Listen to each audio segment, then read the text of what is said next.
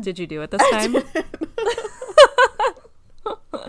Guys, I would just like to report what just happened to me, that Julia inflicted upon me. I feel like I'm tattling on her. I was like, Julia, you ready to go? Ready? 1, 2, 3. And I think I got to 3, and Julia was like, oh, I forgot I had to do something. It's like, oh shit, I have to press record too. You're like, oh wait, I'm not mentally prepared for the one thing my finger has to do.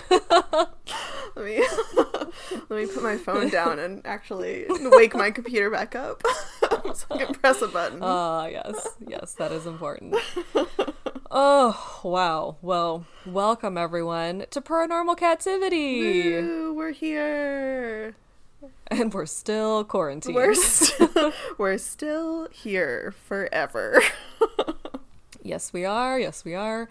I was just telling Julia I've been hitting some quarantine walls, even though I am fully an indoor house cat myself. I've discovered I do like the one or few times I go out in the week. Yeah, and fair. It's just getting to me. Although I do have a cup of tea in front of me right now, so that's really helping. Ooh, yeah, I'm gonna have to get up and get my tea in a second. It's like probably like a foot out of my arm's reach, but it's also scalding hot, so it's not important right now.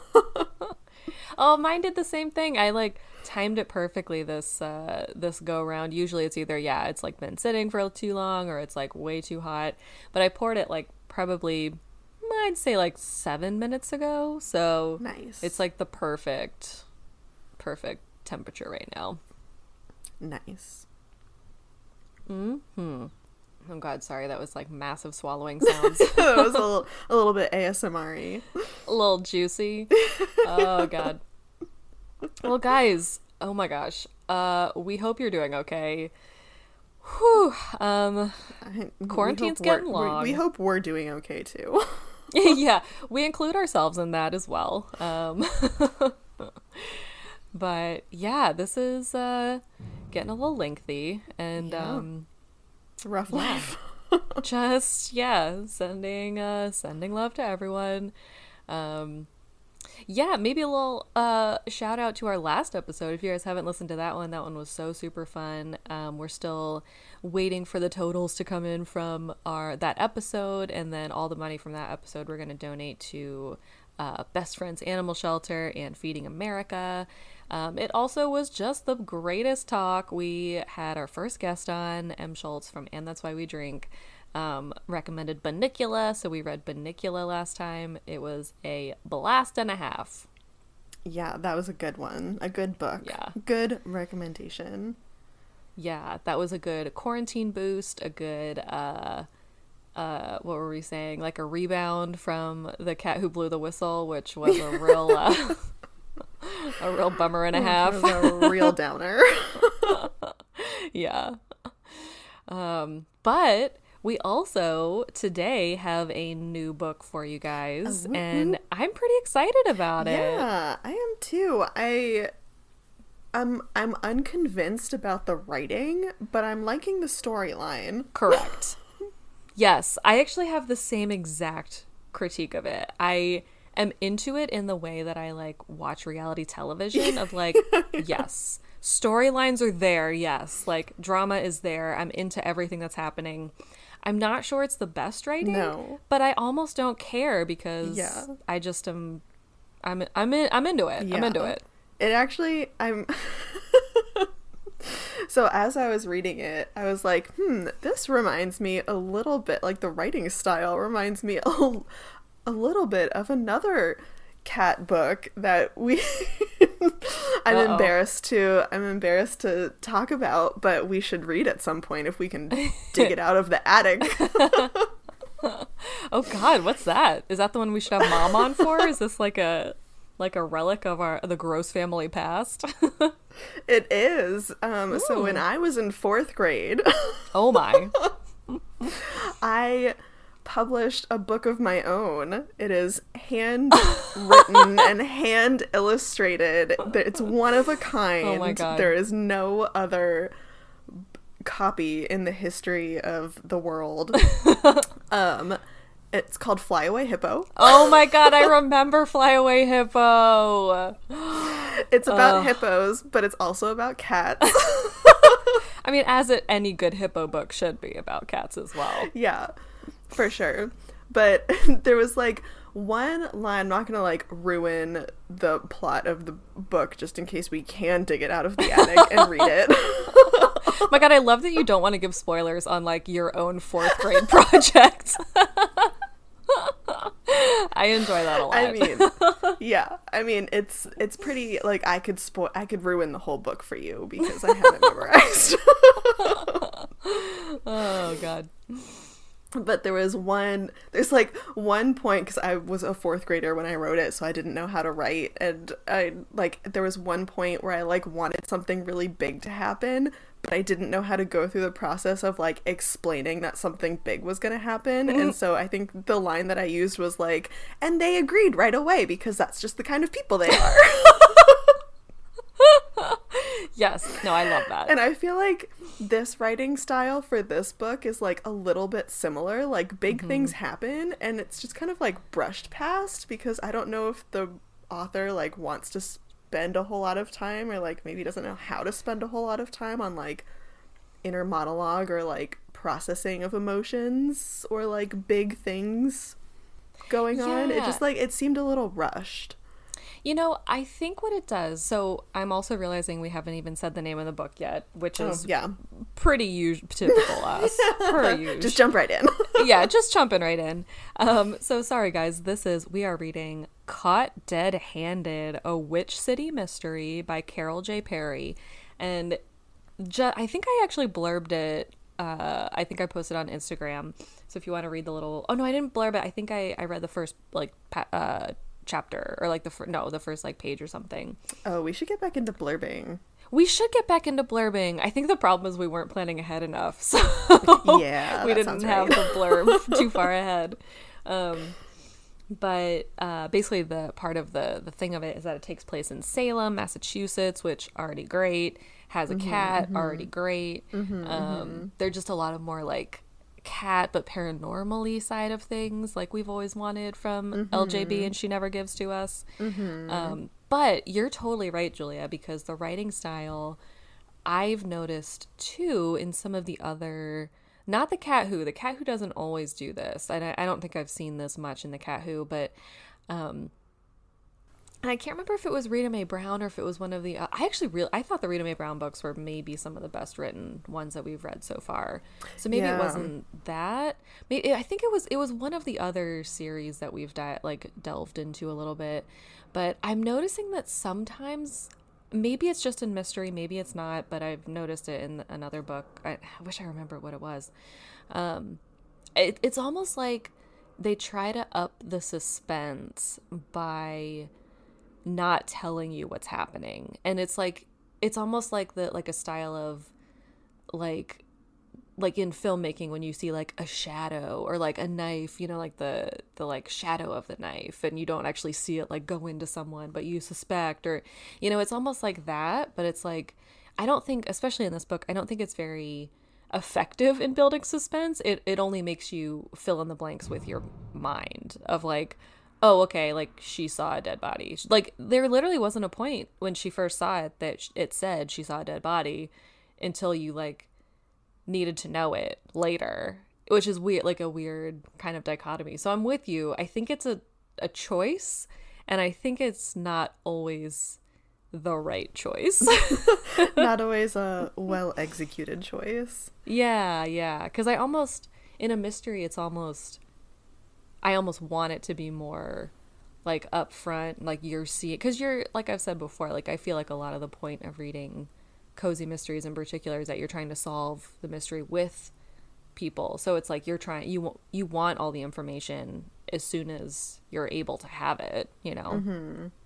You don't want to feel out of the loop, you know. Yeah. But then again, can't be a sleuth if you're out of the loop. Okay, well, we need shirts that say that now. Also, I apologize in advance if you hear Chuny howling in the background when you get this. Oh audio. no.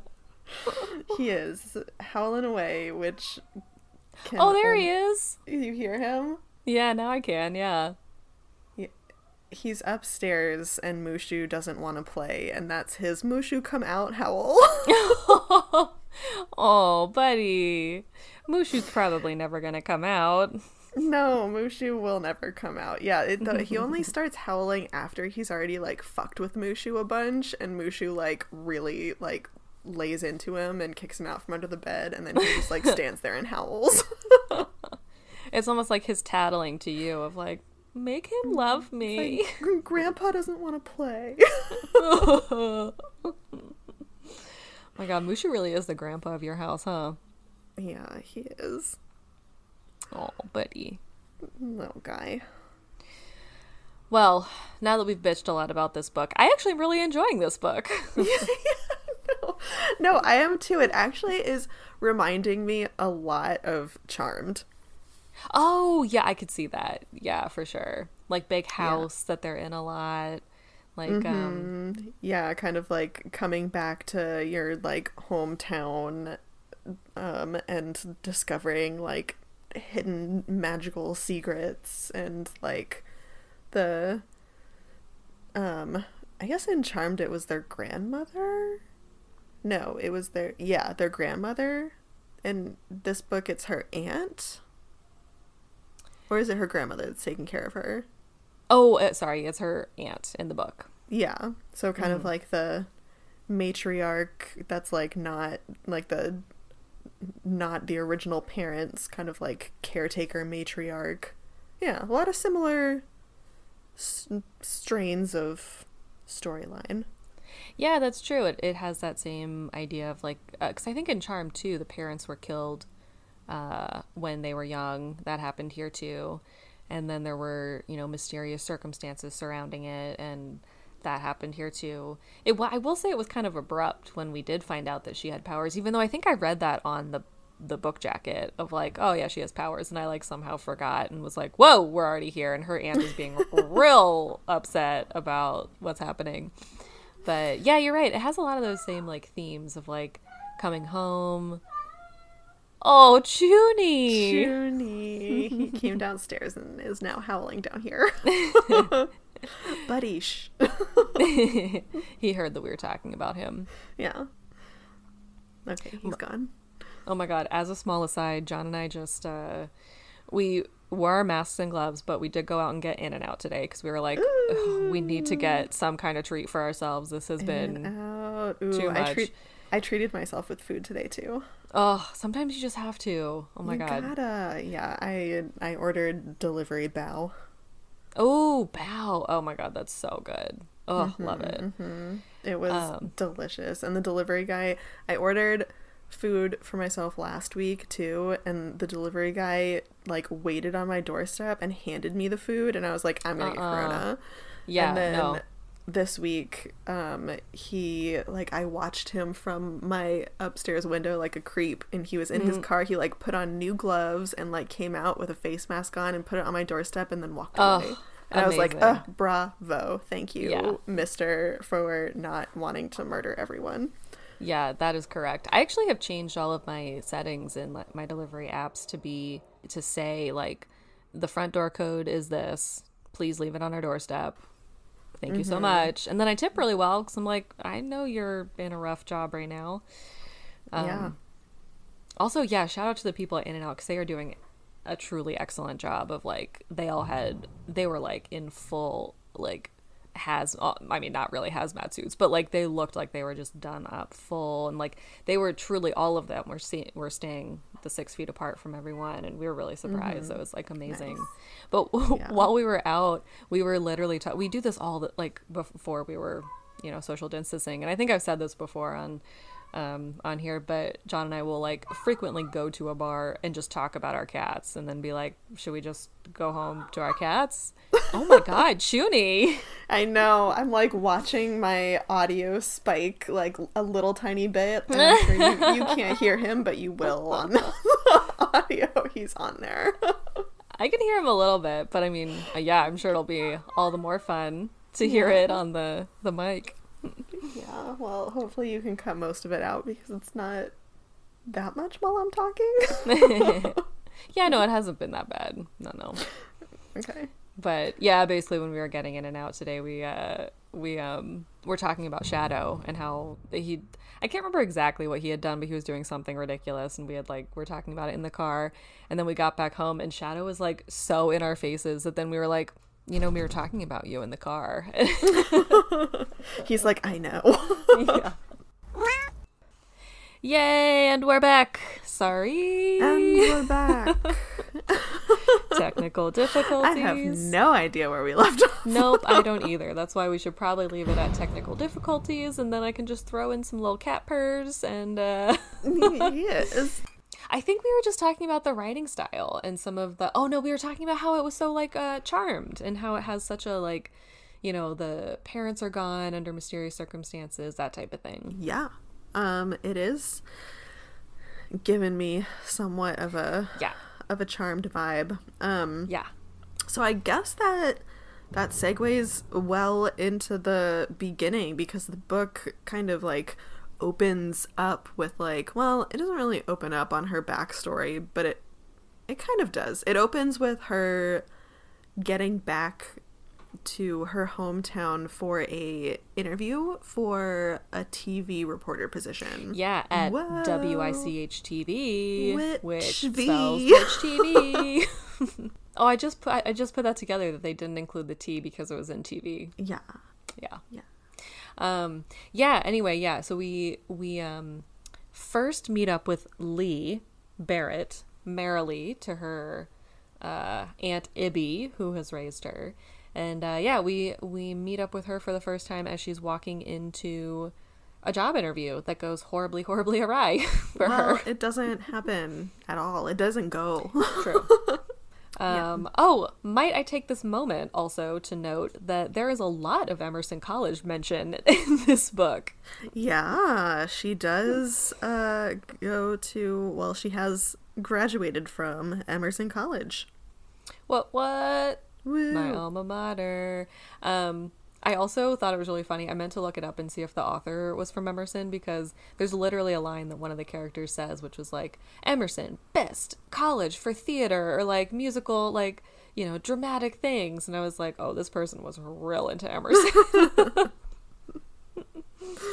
So anyway, yeah, she's like, I don't think she's like really a recent grad, because she's had another life at one point, not another life, because this is paranormal. I should choose my words more carefully. She has had a previous different life. We sort of find out in pieces along the way pretty soon, so this isn't like a spoiler. She's actually moving back to Salem because her husband died. They were living in Florida, and we kind of find out in pieces along the way, but yeah, we find out pretty early that he died, and then we get the details along the way that he died in a car crash. We get the detail that he's a race car driver, so we think that, like, I just initially assumed that it was at a race, but it turns out it was actually in the car while she was driving, and it was, like, kind of a mysterious circumstance. Like, there was this black car, no lights on, drove, like, almost headfirst into them, and so she's obviously dealing with a lot of guilt after that. Her aunt has to kind of bring her down from that a few different times to say, like, it's not, obviously this is not your fault, you cannot beat yourself up about it, obviously these are natural feelings, but there's no way this is your fault. And yeah, I think they haven't fully said that's exactly why she's moved back, but it kind of gives that impression. Yeah, I mean, I think she's trying to like start over a little bit. It doesn't really give a reason why she's starting over back in her hometown. Yeah, because it also gives a little tidbit that she is quite wealthy from her inheritance when her parents died when she was young. She inherited a lot of money from them, so she is like independently wealthy and doesn't necessarily like need to work, so she could technically start over anywhere and didn't have to move back in with her aunt. So we haven't like totally gotten a reason why she's back in Salem, but I mean, when the spirit moves you. The spirit. Yeah, because pretty quickly we get into some like sort of fun occult territory. So as we mentioned earlier, hopefully, I don't think that part got cut out. We'll see. One of the first things that happens, so yeah, she goes into this interview. Pretty quickly, she's told this interview is not fucking happening and that they hired someone else. Like, she goes in to meet with the this like main kind of mysterious head of the news media company, and she doesn't even get in because the poor Rhonda has like the kind of the, you know, wearer of many hats type job, and so she's at the front desk when Lee comes in, and poor Rhonda has to give Lee the information that Lee's interview is canceled because they have just hired someone else. So that sucks, and Lee leaves kind of, you know, mad and upset, like rightfully so. That sucks. And like, she does make the point, like, I think she was moving back anyway, but they haven't really clarified, but it does make it seem like she tells people that she flew back just for this interview. Yeah, but it also sounded like she wasn't leaving anyway, and she did run into, important note, as she was leaving, she did run into, Judy, don't do it. Oh, buddy. Come here. She did run into George, I think was his name. Right. Who is, I don't remember what he does. Is he a producer? He's a cameraman. Cameraman, of course. Mm-hmm. Yeah, so she did run into George, one of the cameramen, and talked to him for a little bit. And I can't remember if he was the one that she told that she like probably wasn't heading back anytime soon, but it did come out at some point that she probably wasn't leaving town.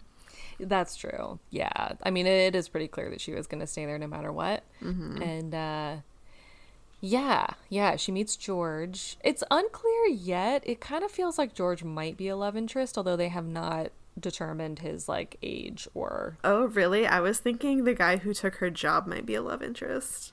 Oh, well, you know who else? They have so many. I think it's going to be like a love hexagon. Because the detective too. Remember the detective later that had to admit to his superior that he was looking at her legs? Oh, I mean, yeah. It could be like a Practical Magic situation. Oh my god. Oh, yes. Let's talk about Practical Magic forever. I love that movie. Yeah, so pretty quickly, so she talks to George a little bit. Not too much interesting happens there. As she's leaving, though, she discovers a dead body in the water. I had to read that paragraph like 3 times to be like, what is she looking at? Yeah, that was one of the first places that they don't describe what she's looking at, and not in the way of like, yeah, it doesn't come across as suspenseful. It comes across as like, you're just not giving me information. Yeah, well, it was also kind of a weird setup because like I can picture it in my head now, but like I have no idea if what I'm picturing is right, because she was like in a parking lot walking to her car, and then all of a sudden she was like looking into like a river bank after she was looking into like a gutter. No, I think because she describes it later, I think the way the steps that kind of followed were along the lines of like she heard the cell phone first. Mm-hmm. The cell phone was ringing and it was stuck in a like a what do you call it? A gutter. Oh, hi, Shadow. Oh my god, sorry. This is like the most chaotic recording we might have had in a while. Oh god. Yeah, okay. Quarantine. Oh my god, quarantine. Whew. Wow. It's really getting us. Oh god. Okay. So, yeah, so I think it was like the seawall. So like when she first pulls in, the one of the first like paragraphs that is written is like her pulling up and getting out of her car and then being next to the water and like walking next to like a concrete wall that like separates the parking lot from the ocean. And I think it's that wall again that she was talking about when she finds the cell phone. So I think she found the cell phone in like a crack in the wall. And so I think she heard it buzzing because it was like stuck in between a couple things. So it was like buzzing a lot. And then after she saw that, you're right, because the way it's written, it's like she heard something and then she started to see like fingers and hair, and yeah, it kind of like was a little, I guess it was a little bit suspenseful because you're like, what, tell me what. Yeah. And then she has to, the next chapter, she has to go into the back into the place that just like turned her down, like snubbed their nose at her so hard, and tell them that she found a dead body. Yeah, well, first she trips over a cat. So oh, that's right, we do get introduced to a cat in this section. Yeah, full props to this book for not just teasing a cat on the cover, but this cat is a full character in this book, and I love it. Yeah, and actually something else that, so I guess a lot did happen while she was in the studio. Is that what you call it? Yeah, well, she's in a studio later. You mean the TV, yeah, station, in the station building. Yeah. Yeah, so when she was in there and like, I mean, she got rejected so fast, but like a bunch of things did happen because she did like look on her way out. She was like looking along the wall and saw like all of the TV personalities. That's right. And she did, oh, and I think it was in the conversation with George, she did hear that Ariel Constellation was missing because she and George were talking, and then Dawn came out and was like bumbling around and yelling stuff. Guys, her name is Ariel Constellation. Yeah, so we did get a little like preview, and she did see Ariel Constellation's picture on the wall, and so a lot of the description of what she saw in the water matched up with the description of what she saw in the photo on the wall. Right, and when she's in there the first time, she does get the tidbit that the main head guy is like furious because Dawn is furious because Ariel Constellation left in the middle of her, or quote unquote, they say left, but it turns out that she actually, well, a lot of things turn out differently, but it turns out that she just didn't show up. She was there for part of her. So maybe we should explain the show. I'm realizing the show, it sounds super fun. It's basically like an old school like monster movie style. So like they actually show monster movies. So it's not really like a show in terms of like it's 30 minutes, it's an hour. It's basically like her hosting a movie watching segment, like a late night movie like segment of a TV show or a TV station. And it's called Nightshades, and it sounds super fun. So basically she would come on at the beginning in Ariel Constellation, and she would, start off, and she was very theatrical and very like, crystally, and she was very like had her crystal ball, and she just had a bunch of different like effects to that nature. And so she would start off kind of that way, and then she would like, I think they would play like a movie, and then in between they would have commercial breaks, and then during the commercials she would not only read the commercials, but she would also take calls from listeners, and she would pretend to be, well, they say she would pretend to be. The station people didn't think that she fully believed in everything, but she was putting on an act. But she would do psychic readings for people over the phone. And it was really more like a helpline. Like the more we see later of her taped segments, it does seem a lot of like people would call in and be like, should I go to college? And she'd be like, yes, you should go to college. Yeah, but she would do like a whole kind of like spiel about it and be like, oh, what's your birthday? Like, oh, well, your astrological sign says that like, I see in your future like indecisiveness, but like you need to like take control of this, and like she made it like a whole big thing, but basically, yeah, just giving like really common sense advice to people. Yeah, exactly. Just right, exactly, interspersed with the more fun, astrological type things. But we don't see that until later, because going back to where we left Lee in the midst of dead body finding. Sorry, Franklin was just dropped into the room because he's being terrible. So I got him now. Franklin, come here. Oh, I was trying to get him to meow for us. So yeah, in the midst of her dead body finding, so she goes back into the station. She, immediately tells. So this is when she meets Janice. Is that her name? That seems right. Yep. Right. Right. Yeah, right. So I do know. It's funny how much you can know about a character and then just like completely forget their name. Janice is George's brother. Yeah. So Janice is George's brother. She is more like the station manager. She's. Oh my God! Sorry. Yes. Oh my God! What is happening to my brain?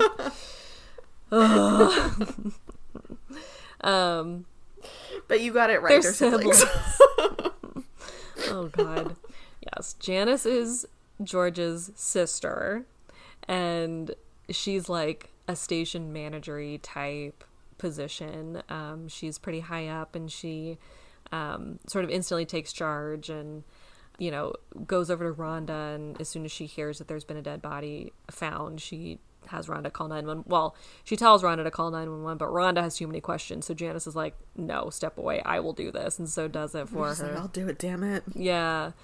And then sort of as everything's playing out, pretty quickly they discover, yeah, exactly, by the clues that Lee has from the picture, they're kind of asking, they obviously send, oh my God. Okay. Well, great.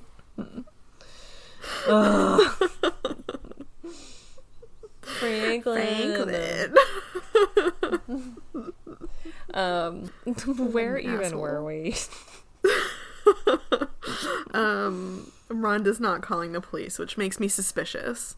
Oh, true. Of Rhonda. Mm-hmm. I also am suspicious of someone else, but we'll get to that later. Okay. I'm suspicious of a lot of people. I mean, yeah, it's like the nature of the business. Yeah, so Janice calls the police. They watch from, because they can actually see what's happening from up in the TV station, because it's so close, because it turns out that this is Ariel Constellation. Lee sort of inadvertently confirms it by being like, oh, well, like, this woman did have blonde hair, and she did have the ring that I saw in your portrait of Ariel Constellation on the wall. And so going back to, I don't even think I finished my thought earlier. Oh my God, I'm so sorry, everyone.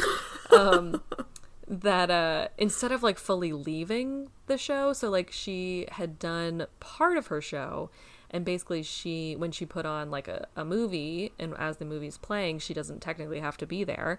So she would actually go out to the seawall and she would smoke and just kind of hang out until she had to go back on camera again. And then it turns out one of the producers, this woman, Marty. Sure. Yeah. Okay. She's actually the one I'm suspicious of. Marty. Calls her. She was there like 24/7. And she was literally there when Ariel Constellation died, like, technically. Mm-hmm. So yeah. I'm a little suspicious of her. Anyway, so the producer would call her to have her come back in when it was time for her to come back in and do her segment and like host the in-between and do the ads.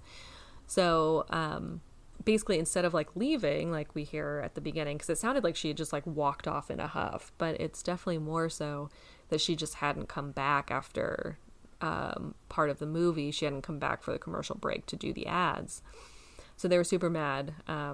Well, the main guy was. Everyone else was like kind of worried. And this woman, Marty, claims that she was really like worried about it. Lee meets her a little bit later, and Marty said that she had been calling Ariel all night and all morning, and it was actually potentially Marty's call that, full circle, Lee heard the cell phone ringing. That was potentially Marty calling Ariel to see where she was, and obviously she wasn't picking up.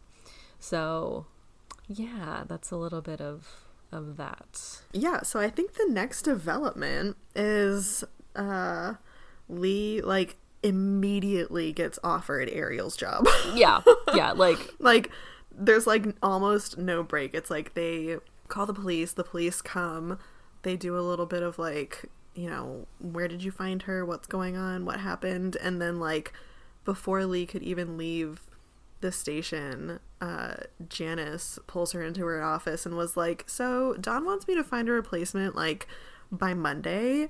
And this is like, it's like Thursday or something like that. And she was like, yeah, we can run like a, you know, a special like memorial thing on Friday. And then, you know, her show doesn't run over the weekend, but I need to find a replacement in like 3 days. And you're the only one that has a resume in right now. So you got the job. yeah. And she does do a good job of like being that like hesitant main character of being like, no. Like I applied for the head reporter, field reporter job. That pays a lot more. That's a lot more prestige. Like I'm also like, she even clearly is like, I'm not a fucking psychic. And everyone that she talks to about it is like, oh, well, neither was Ariel. Like you went to a drama school. Like she just faked it. Like it was just acting. And she's like, yeah, but still, like, I don't know anything about it. Like, why would I do that? And then Janice does convince her by making the very good point that if this new guy, Scott, is that his name? Scott Palmer? Scott. So if the new field reporter fucks up, she'll be there and she can just take the job. And she's like, all right, I guess that's probably true. Like, yeah, that's fair. He might fuck up. Yeah, because he's the one that's sent like all over town, because right after this, so first of all, he does end up, I was actually surprised they called 911 first before sending news crews down there, but they do call 911 and then in the same breath they send news crews down to cover the discovery of Ariel's body. But right after that, well, I guess we don't find that out until a little bit later. I'll hold on that. But basically, Scott has a busy day. He has to prove himself day one. Yes. This did have the cozy mystery thing, I will say, of like, not really chores, but like in the same vein as like Quillerin doing chores all the time. And like just kind of putzing around town. She goes back and forth from their beautiful Victorian house to the TV station numerous times. Yeah, it sounds like it has to be pretty close because, I mean, at one point she and her aunt are both at the TV station, and then her aunt goes home to get like a change of clothes for her, and I think there was like maybe a 30-second conversation before her aunt comes back. Yeah. So yeah. that seems like maybe like either a pretty small town or like she just lives pretty close by.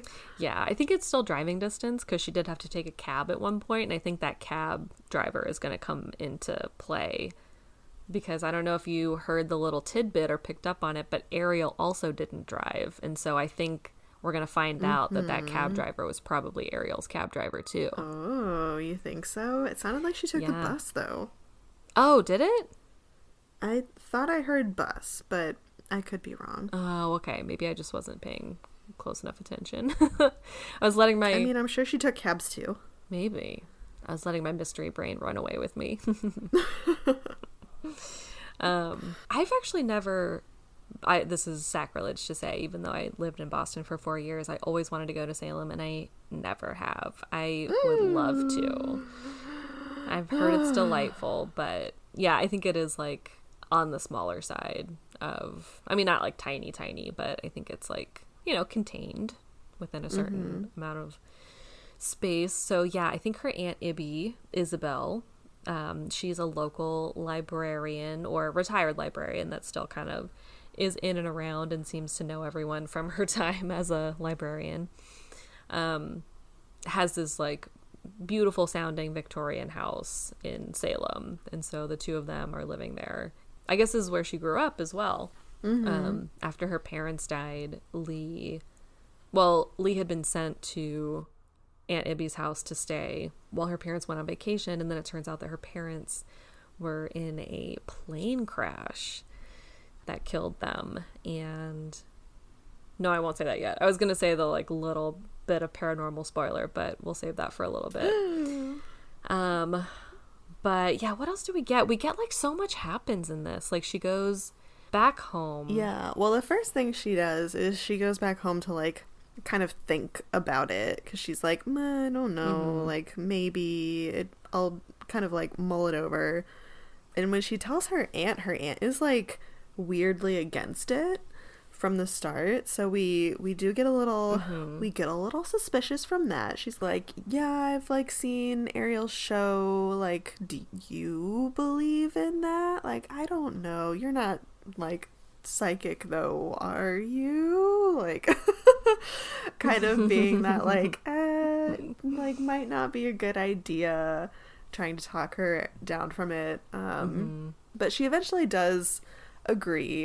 Janice calls her, and Lee does agree to take the position, and her Aunt Ibby is like, you know, like she kind of comes around to being, you know, supportive of it. So the first night is actually very fun. They both go up to the attic together and kind of like rummage through some like old clothes and like antique jewelry and come up with like a persona for her. Yeah. Because Ariel Constellation, surprise, was not her real name. Yeah. So they were like, oh, she just like took that as a stage name. You know, like she had kind of like more of a like, I don't really know the style I would describe her as, but she did seem like kind of an older woman, maybe a little less like hippie crystals and a little bit more like beehive and pink floral. Yeah, I feel like the delineation might be like psychic, like kind of like TV psychic that you think of, like palm reader type. And then it seems like they're trying to delineate, like Lee feels like she can fit more into like the crystal side of things, like crystals and like astrology more so, and kind of more of like what you would think of as Esmeralda maybe type vibe. Oh yeah, because I think they even do mention Esmeralda at one point. Yeah, so she goes up and she gets her costume together, her getup.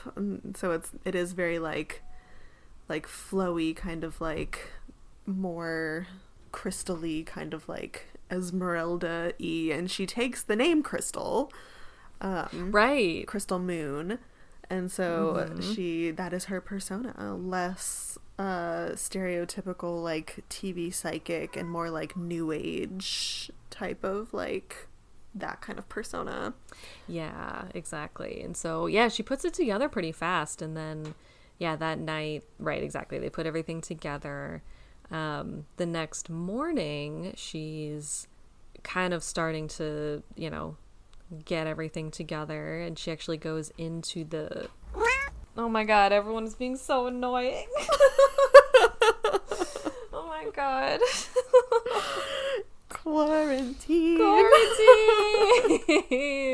Oh my god. Did you see the meme that was like, I think it was someone tweeting something that was like, mad props to this dad that just took his kid out onto their balcony and they just screamed for 30 seconds and went back inside. It's like, yes, I feel that. Oh my god, sorry. I had to kick Franklin out because he's being so terrible. I will cut out all of the times I cursed at him.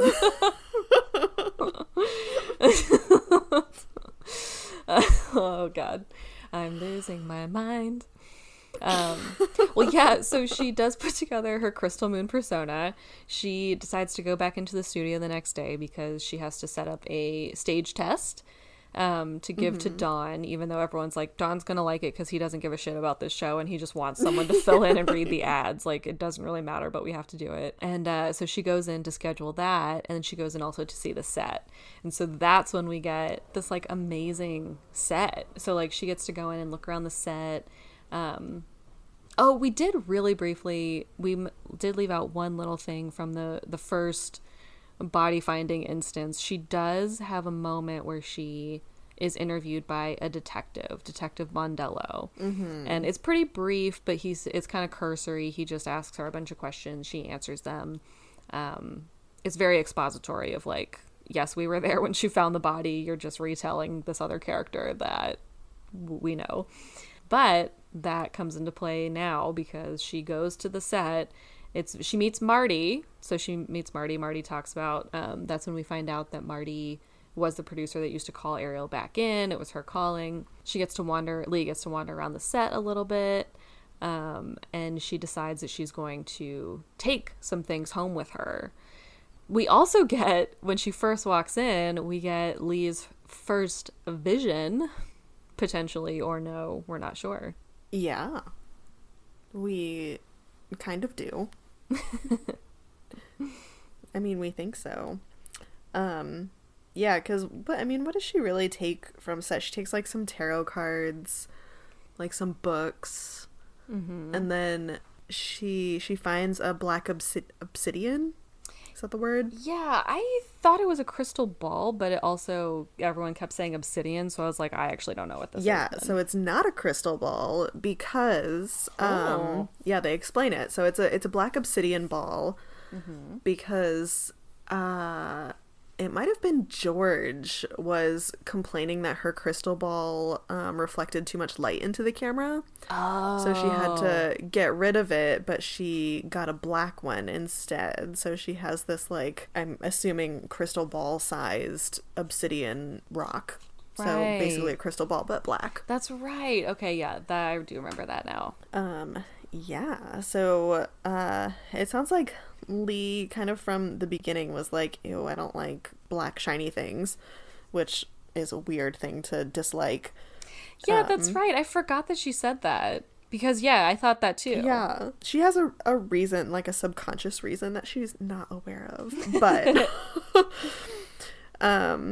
yeah, so she takes a look at the ball and was like, I don't really want this. But as she's looking at it, she sees another dead body. Yes. And has a momentary panic of like, oh my God, I just saw another dead body. And a different dead body. And a different dead body. And so she screams and draws some attention. And that's when she meets Marty. Right. And then Marty comes in with the kind of fun but kind of boring explanation that it was probably just that the monitor on that set was turned on and reflecting, and so she was seeing a reflection of a broadcast they were getting ready to send out about a new fucking dead body they just discovered. Another dead body. Yep. So this one we get a little bit more information because after Marty and Lee talk, we do get to see the full broadcast after Lee freaks out and we meet Marty and we get their little chit chat. Most of the information I think we already gave you, except that we do get Marty giving Lee the instructions that she can take these cool canvas bags, which I want one. I don't know why I'm so obsessed with canvas bags. Like, I just want them all in my possession. And she's like, oh, just go take, George's locker is always open. It has a ton of swag, like, you know, station swag.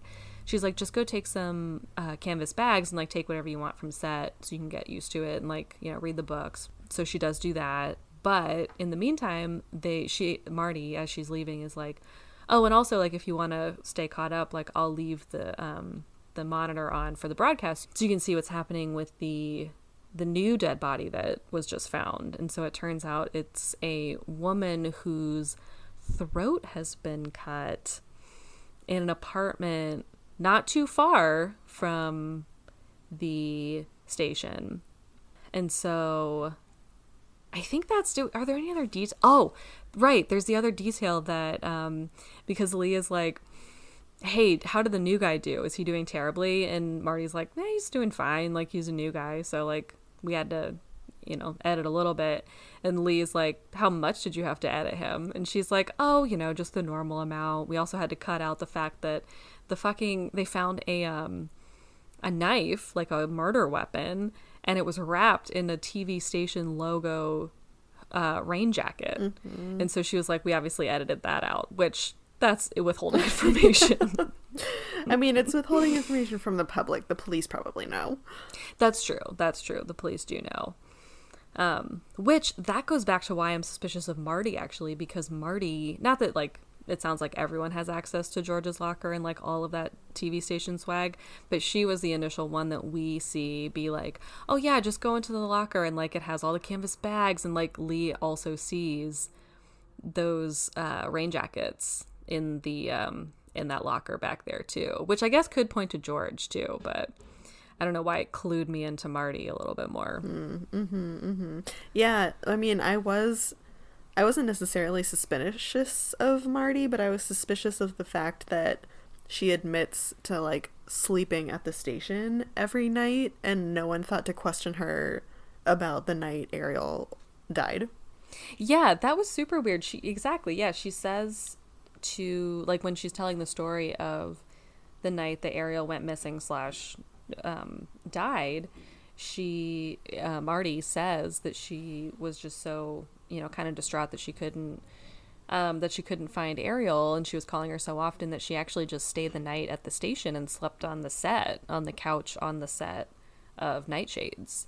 And you're right, I thought the same thing too, because so we have another interim where Lee goes home with Aunt Ibby, and they get the cat at that point too, don't they? Yeah, I was about to say, I think they take the cat at this point because so Lee came in a cab and a taxi, because Aunt Ibby had to go like run some errands or stop by the library, but then she finished early and came to pick Lee up, and they were both talking to Marty about the cat, because she was like, oh yeah, like you probably just like first, before she mentioned that she had seen something in the crystal, Marty came in and thought she had screamed at a rat, and she was like, oh yeah, like we have those, but like the cat usually takes care of them. Yeah. But he hasn't been coming inside since Ariel died, so like he's kind of useless if we can't get him inside. And Aunt Ibby was like, well, we'll take him. Yeah, and this poor cat has been like outside all day, which like obviously cats are outside and that's fine, but this cat in particular apparently like stays inside usually, and so they kind of are like, I don't know if he's eaten, and like I don't know what's going on with this cat. So, and Aunt Ibby, I did love that Aunt Ibby is just like, goodbye, I'm gonna go catch this cat, and they're kind of like, are you? And then they walk, and Lee is like, yes, we're gonna walk outside and she's gonna have the cat. And they walk outside and she's holding Orion is his name, apparently like the constellation, but Lee calls him O''Ryan, like the Irish spelling, which I think is kind of a fun Boston nod. And so Aunt Ibby catches Orion, and Orion could not be happier with his new life. Yeah, he's getting the Quillerin treatment of like crab and tuna all day long. Yeah. They did actually bring, which I think this might actually be important somehow later. They do get another canvas bag. Lee gets another canvas bag to bring the cat food. There's specific cat food that was on set, and Marty's the one that's like, oh, why don't you take this, since you're taking the cat, just take the cat food, take another bag, and just like throw the cat food in it. And so Lee does, and then both times the cat turns its fucking nose up at this food and is like, which, I mean, granted, this cat had also been fed a ton of tuna and crab, and so of course the cat's like, no, I no longer eat this dry food. Yeah. But to skip ahead a little bit, because I think we're like almost there, because in between it's mostly just kind of like cozy mystery stuff of like Lee watches some more tapes of Ariel's shows and tries to get a little more of like the lingo down. She tries to learn tarot. She tries to learn some more about crystals. And then she's actually called back into the station immediately by the police department. They're like, did you take shit from the set? And she's like, yeah, it's my job now. I was given this stuff to take, like I was told to take it. And they're like, bring it all back right now. So she heads back to the station. She gets the fucking 3rd degree from Detective Mondale's superior. Yeah. And I actually think this is the next day, because this is right before her like test run. Yeah, you're right. But yeah, she does get caught like immediately in the morning. The detective calls her in and is like, so where were you the night that this woman died? And she was like, getting off a plane from Florida. She does have like the perfect alibi. She's like, you want to know where I was at midnight? I was literally getting off a plane. My aunt picked me up and it took approximately, like, we weren't even in town. Like, it takes, and I would say that's a conservative a guess, like 45 minutes from Logan Airport to Salem, Massachusetts. It's probably more like an hour, I would guess. Yeah, I mean, I have no idea, but I'm convinced that it takes an hour to get from any airport to anywhere. Yes, correct. And this is where everyone admits to looking at Lee's legs, because they go through this whole like timeline, because clearly this detective, the head detective, Mondale's superior, is suspicious of Lee, because he's like not really believing anything she says. She like retells her story. He's like super skeptical. And then he's like, oh, so like you say, yeah, I can't remember how they actually got on the timeline of it, but I think maybe she brings it up because she's like, oh, and you'll probably find my blood all over the fucking parking lot because I ate it tripping over a cat, and like, look, you can still see the scrapes on my hands and knees. Mm-hmm. And he's like, oh, interesting. So like you scraped your knees. And like everyone around her, George is there, Detective Mondale's there, Aunt Ibby's there too. And so like literally all of these people are like, no, we saw her at like 9 a.m. with no rips and no bloody palms.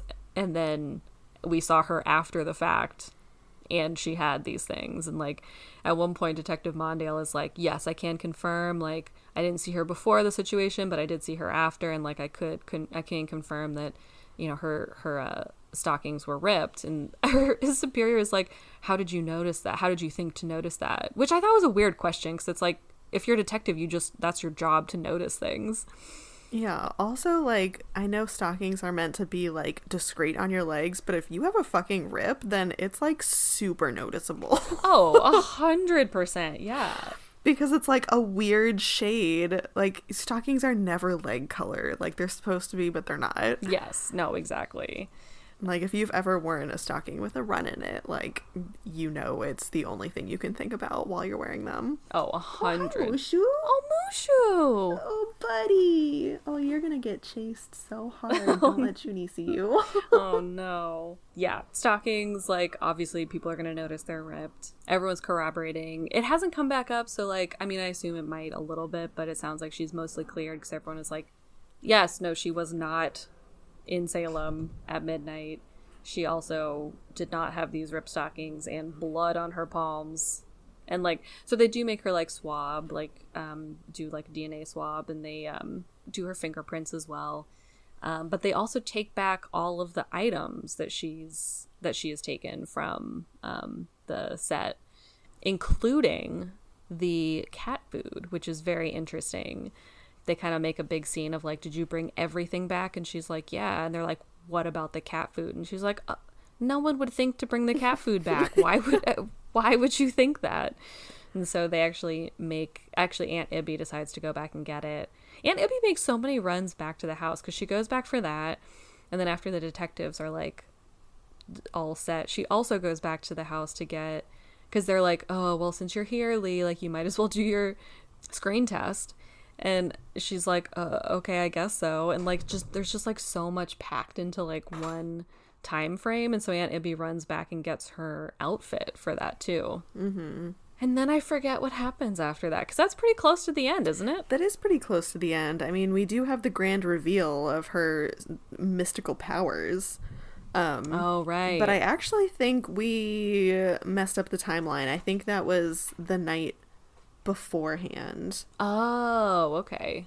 Because we do have like that one little last scene at the very end of her practice shoot, and that's the end of the section. But we did miss like the main event of Oh, that's true, we did. Whoops. Yeah, the grand reveal. So when I think I actually now I don't know, because it might have been, maybe it was the next morning. Oh geez, I'm like really unsure of the timeline of this, but Well, it's that cozy mystery thing. Like, they keep going back I and forth. It was know. like, Yeah, 'cause they it's were like, home, they were back. They were home, they were yeah, back. because it was definitely when they were home. But it was like definitely after they picked out the outfit, because while they were picking out the outfit, there was like a locked drawer that she was like, "Oh, what's in this?" And her aunt was like, "I don't know."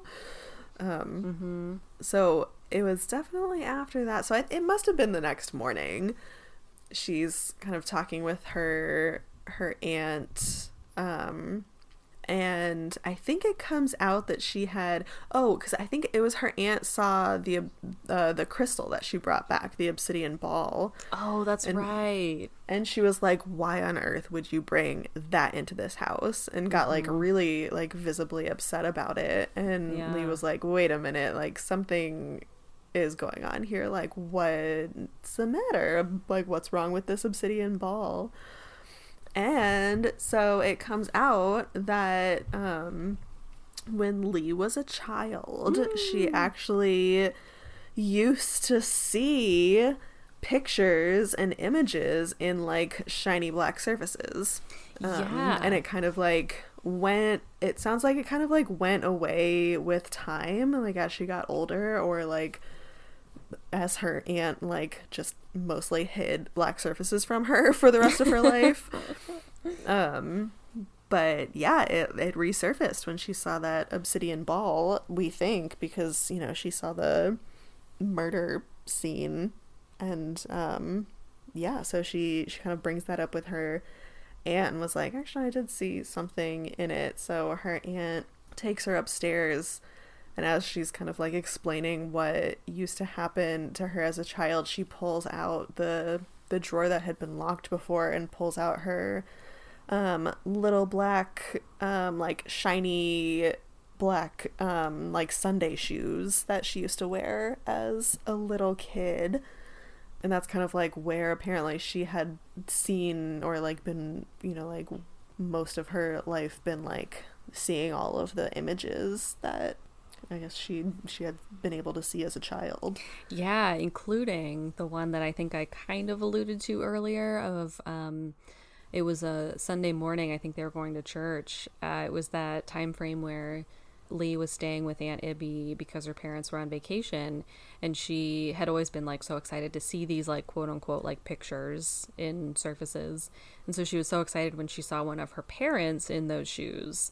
And then it turns out that she watched her parents like die in a fiery plane crash in her shoes as a vision. Yeah, pretty crazy. So that's pretty traumatizing. But she had like fully forgotten almost. Yeah, and it was kind of weird how that scene played out, because it was like, it wasn't really an explanation of what was happening. It was almost like she pulled the shoes out and she like saw her whole childhood like flash back like in the shoes. Yeah, because it wasn't described to us in a way that fully, I don't want to say made sense because that is mean, but kind of.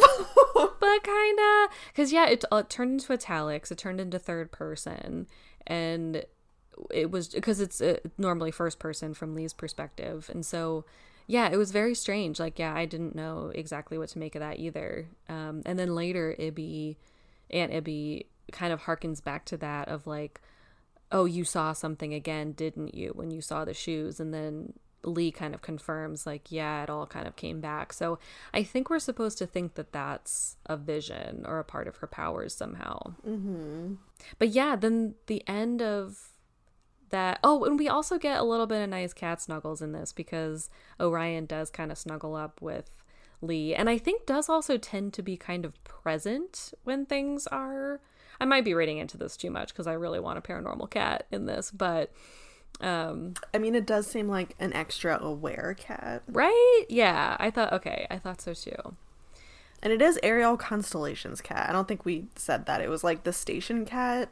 Like, she never brought it home. Like, it wasn't technically like her cat, but it was like her show. Like, she would kind of like take care of it and like would bring it on her show. Yeah, the cat Orion was actually on the show sometimes, would like jump into her lap and kind of walk around set, and which is kind of a fun idea. I also, while we've been talking, just got out the medieval cat tarot cards that Emma and Christine gave me for my birthday a couple years ago. Nice. And I think I want to learn how to read tarot cards this quarantine. I know. I would love to learn how to read. Let's learn how to read tarot cards this quarantine. Yeah. I actually have tarot cards too. Do you really? Oh my God. I do. Okay, yeah, all right. I'm gonna find us a tarot card book that we can read, and maybe we can do a whole episode on that. We could do like a tarot card, maybe like a mini in between episode or something. Yeah. Okay. All right. Well, I'm glad I derailed us for the final time because I think we've gotten to the end here. Yes. So we went out of order a little bit, but now that we're fast forward / looking back on the time that we were talking about the next day. Yes, correct. Which is when she got called into the station, had her little police interview, and is finally doing her like practice TV segment. Don't you dare touch that, Junie. It's not yours. Don't do it. Okay, you can sit on my lap, but you cannot stand in front of my microphone. Yes. So, back at the station, back in the next day, they wrap up. I don't remember if anything eventful happens during her practice segment. Do you remember? I don't think anything did. Yeah, I don't think so. No, I think, and I don't even really think that we get to that, do we? Like, I think they set up for it, but I don't think. Oh my God, we missed something else. Oh shit. So her, this is where she meets her rival. Oh yeah, they go to like a pub or something and they ditch her. There is like a little, like right before. Okay, so we didn't miss it. This is, I think, the next thing that happened, because maybe she didn't even get to do her segment. I don't think she has yet. Yeah, I think we haven't seen that yet. Yeah, so she was at the station getting the 3rd degree by the police that were trying to pin a murder on her when she was out of town. Yeah. So, yeah, they were going to start, so kind of like everyone shows up at the station because they had the whole like parking lot set up as a murder scene, because now they're thinking that it wasn't an accidental drowning, that it was an actual murder. Oh, that's right. Yeah, we did forget to say that. Whoops. Yes. So everyone is kind of like forced into the station. So, oh my God, what is her name? Janice, yeah. So Janice was there. She wasn't supposed to be there. I think Marty must have been there, and maybe George, or definitely George, and also the new reporter who took Lee's job. And he seems very nice. I was expecting him to be written as like an asshole, like an arrogant asshole, but he seems very clueless about taking her job, and like semi-apologetic, and like generally a nice person. Yeah. But yeah, so they like kind of start to like get towards her practice run, and then we're like, actually, we're hungry, let's go to lunch first. So they end up at a little diner and order some drinks, but like right as they're ordering drinks, the new guy and George get called back to the station, and so they like zoom out the door, and Lee's kind of like, damn it, that should have been me. Right. Could have been me. I could have been a needed reporter. But she kind of like slowly makes her way back to the station too, and sees the final scene of this section. So fucking good. I forgot about this part. It's like such a good place to leave off on. She like looks out, and so she makes it into the parking lot and looks out into the water, and she sees like a barge type boat. Like, I'm kind of picturing what Tobias was on in Arrested Development when he was like dressed up as a sexy pirate and makes it onto the like the gay protest. Yeah, the like gay party out in the boat, like kind of like an open boat type barge, and there's like a bunch of people on it just kind of like out there like throwing things into the water. And so she makes her way kind of like towards it, and I think she asks Janice or Marty. I can't remember who she asks, but yeah, one or the other. Yeah, whoever she was talking to was like, they're throwing like herbs and, you know, like crystals and like spices and like whatever they have into the water, as like I guess a token, or like, you know, a send off for Ariel, and those are actually witches. It's her coven, because it turns out she was their like head witch for that coven. Yeah, which is like, whoa, we've only heard that she did not really, you know, think much of this world, and, you know, I don't know, it just like it in a great way was like, oh, this brought up so many more questions. And so that was, yeah, really a cool last visual and last little like cliffhanger to leave on. Yeah, good work remembering that through the chaos quarantine brain. Good work, Jules. We did it. Oh God, we did it. I'm so sorry to everyone. I hope I edited it seamlessly enough that you didn't hear all of the things that that happened during this recording. But yeah, good work, everyone. Yes. We made it through. We're in a new book. We're in a new book. We're in a new time in our lives. We're in a new time. We're going to learn tarot cards. It's great. Yes. Going to be great. Tarot card readings. Ugh. Yes. I know. I feel like I should take pictures of these tarot cards because they're so pretty. They're like medieval, so it's like cats dressed up like medieval people. It's really good. Nice. Okay, well, thanks so much for listening, guys. We really appreciate it. Yeah, you can find us online. I've been keeping up with some of the fun little reading corner videos I've been doing. We've been doing some fun Kitty World news on our Patreon. We have a Patreon you can go to if you feel so inclined. What else? Yeah, find us online. And we'll be back next time. Yes, we will. Ooh. Still in quarantine. Oh, gosh. Still in quarantine, so extra pet your kitties for us. Or stay away from your kitties. I don't know. They might be tired of you. That's, yes, probably true, too. I mean, mine clearly were displaying nothing but disdain for my life choices today. Yeah, no, mine are a little out of control, too, so... Take a nice break from your kitties. Or let them take a break from you, should that be the case. Yeah. All right. Bye, everyone. Bye.